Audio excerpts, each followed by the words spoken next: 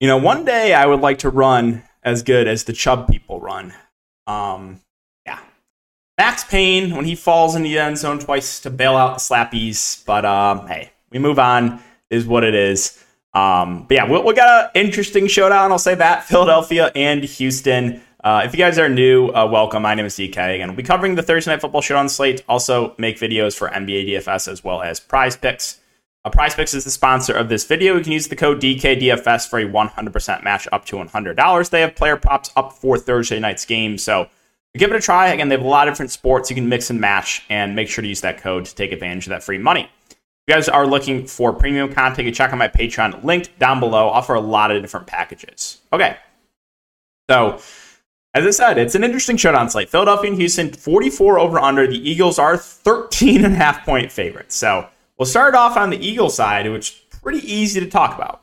Jalen Hurts, one of the best plays in the slate, probably the best, overall, disregarding ownership. A guy with high floor because of his rushing upside. Only ran the ball 10 times, for 2 times for 10 yards last game, but he just didn't need to. They were playing from a massive lead. So, yeah, love Hurts. He's probably going to be 90+% owned, but hard not to like him here. So he looks great. As far as the top wide receivers, well, A.J. Brown, Devonta Smith, those are the top 2 wide receivers. Brown's 11.2, Smith is 8.2K. Both have a ceiling. We've seen some games. We've seen some pretty big games from Devonta Smith. 33 fantasy points here, almost 20 a couple times. And we've also seen some pretty big games from A.J. Brown. 42 here, 28 here. So the top 2 wide receivers both look good. They should play a majority of the game. They didn't play as much last week. That's because at the very end, it was just a massive blowout, so they didn't need to. But expect both those wide receivers in a competitive game to play close to 100% of the snaps. So both Brown and Smith look really good. I think point per dollar might slightly prefer Smith, but you can't go wrong with either. You could play them both together if you want to. So the 2 top wide receivers look great. It's a good matchup against Houston as well. Miles Sanders. So I'm going to be on full tilt mode if this guy falls into the end zone. I'm just going to tell you that right now. It is technically a 3-headed monster. So he is not a bell cow back. He is working in with Scott. He's working in with Kenneth Gainwell. We saw it 2 games ago. We saw it last game. 29 snaps for Sanders, 13 for Scott, 14 for Gainwell. So, yeah, he is in play for sure. He's in play for sure. He's still their number 1 back. But you're going to see carries for Gainwell, and you're going to see third down work for Gainwell, and you're going to see short yardage carries for Boston Scott, and you probably see some red zone carries for Boston Scott as well. So, while I think Sanders is a totally fine play, he's probably going to be overowned. And for that reason, I'm most likely going to fade, and then he's going to fall into the end zone 3 times for the Jewelers. So, yeah, Sanders, again, totally fine. But in my opinion, based on what we've seen so far from showdown slates, he's probably going to be overowned. The Eagles defense at $7,000 for the Eagles defense. It's pricey. Now, are they out of play? No. It also will come down to ownership. If you get a situation where a defense at this price point is pushing 50+%, like what was the last showdown where what was the defense that was like 50+% owned, and they got the Patriots defense, and the people got rightfully punished for playing a defense at that high of ownership. So comes down to ownership for the Eagles. Obviously they're still in play, but $7K is a lot to pay for a defense. Dallas Goedert, 6'6". I think he's a pretty safe option. Normally a guy with a relatively high floor outside of the 1 week that I played him against Dallas. Other than that, he's hovering in the 10 to 15 fantasy point range. So not as high of a ceiling as those wide receivers, but usually a pretty high floor for Goddard. I think he's a pretty safe option there. Gainwell, 5K. He is going to see some carries. He'll see some receiving work as well. I think at this price point, he's a bit overpriced, but doesn't make him completely out of play. I would say more of a contrarian option. Jake Elliott at 4.8K. The Eagles are expected to put up a lot of points, so Elliott, may have some field goal opportunities. I think he's a good option. He'll be much more popular than the Houston Texan kicker. Wide receiver 3, it's a split kind of between Quez Watkins and Zach Pascal. So last game, Quez Watkins played 37 snaps, and Pascal played 23. So if I had to give the edge to one, it actually would be Quez Watkins at 1.4 over Pascal.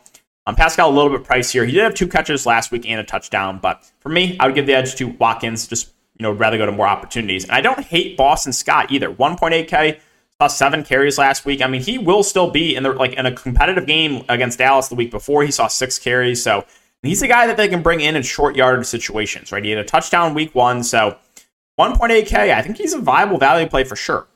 So that is kind of it for the Eagles. Backup tight end is Jack Stahl. He's more of a blocker. He played 30 snaps last game, but only ran a route on 9. So again, nothing more than a dart throw. Third string tight end is this guy, Grant Terra. He played 12 snaps, ran around 2, so probably can't go there. Now we talk about Houston, and this is where it gets really tricky. So the top 2 guys are a little bit easy to talk about. Outside of that, yeah. So Davis Mills, 9K. He's their starting quarterback. Not a guy really with a high ceiling, but it should be good game script. They should be playing from behind. He's not going to be super popular. Fine with Davis Mills. As always, quarterbacks in the showdowns slates are usually, pretty high floor plays, safe plays. So if you want to play Davis Mills, I think that's totally fine. Damian Pierce at 8'6". So he is their RB1 and a guy that in a competitive game or, neutral game script where they're playing from ahead, he'll see a lot of opportunities. But if they fall behind big, which they definitely could in this game, it's almost a 14-point spread, he could get phased out a little bit. So I like Pierce. He's probably the most talented player on offense, and he is a bit involved in the passing game. But if they fall behind like real bad, if they fall behind like 3 scores, they probably abandon the run a bit more and maybe look to a guy like Rex Burkhead. And we know Nico Collins is out. He's the wide receiver too, and it doesn't look like Brandon Cooks is going to play. He's questionable. Non-participant both Tuesday and Wednesday, and he wasn't happy that he didn't get traded, so we will see about that. If Cooks ends up taking the field, then yeah, he's the wide receiver you're going to feel the best about. He's been their most consistent wide receiver. Would be a decent option. Now, if he misses, that's where I said this is where things get really, really, really interesting. So last game, wide receiver 2 was Philip Dorsett. And where is... So he played 45 of the 54 snaps, Philip Dorsett. Wide receiver 3 playing in the slot was Chris Moore. He played 34 snaps. Wide receiver 4 was Tyron Johnson. He played 5 snaps. So, looking at the price points, we have Dorsett here at 4K. I think he's the guy that I feel the best about of these cheap Houston wide receivers because with Collins out last game, Dorsett was the wide receiver 2. Like Dorsett for value. Now, if there's no Brandon Cooks, they can do a couple things. They can move Chris Moore out wide, who played a lot of snaps last game but didn't do anything, or they could go to Tyrone Johnson at the flat min price and play him out wide. So $200, even though he didn't play a lot last game, if there's no Brandon Cooks, you could see Tyron Johnson playing a lot, and he would be someone that would be intriguing. And yeah, Chris Moore, again, he didn't do anything last game, but still playable as well. Should be their slot wide receiver with Nico Collins out. And then Rex Burkhead's the RB2. He's more of their passing down guy. Again, if they fall behind big time like they did here against the Raiders, he's a guy that could be viable on the slate. He had 6 targets here, 5 targets here, 5 targets here. So a little bit interested in Burkhead. Again, kind of game flow dependent, though. He needs the Texans to fall behind big time for Rex Burkhead to be viable. Jaime Fairbairn 3.8 is definitely a viable option. He's going to be way lower owned than the Eagles kicker. Texans D, probably not for me, but you never know. Any team can get a pick 6. So, yeah, Dare Ogunbowale is the RB3. I'm not going to go there. He did play 3 snaps last week. And then the tight ends are also some interesting value plays. So 3 tight ends played. O.J. Howard started, played 27 of the 54 snaps. Brevin Jordan played 30 of the 54. And Jordan Akins played 14 of the 54.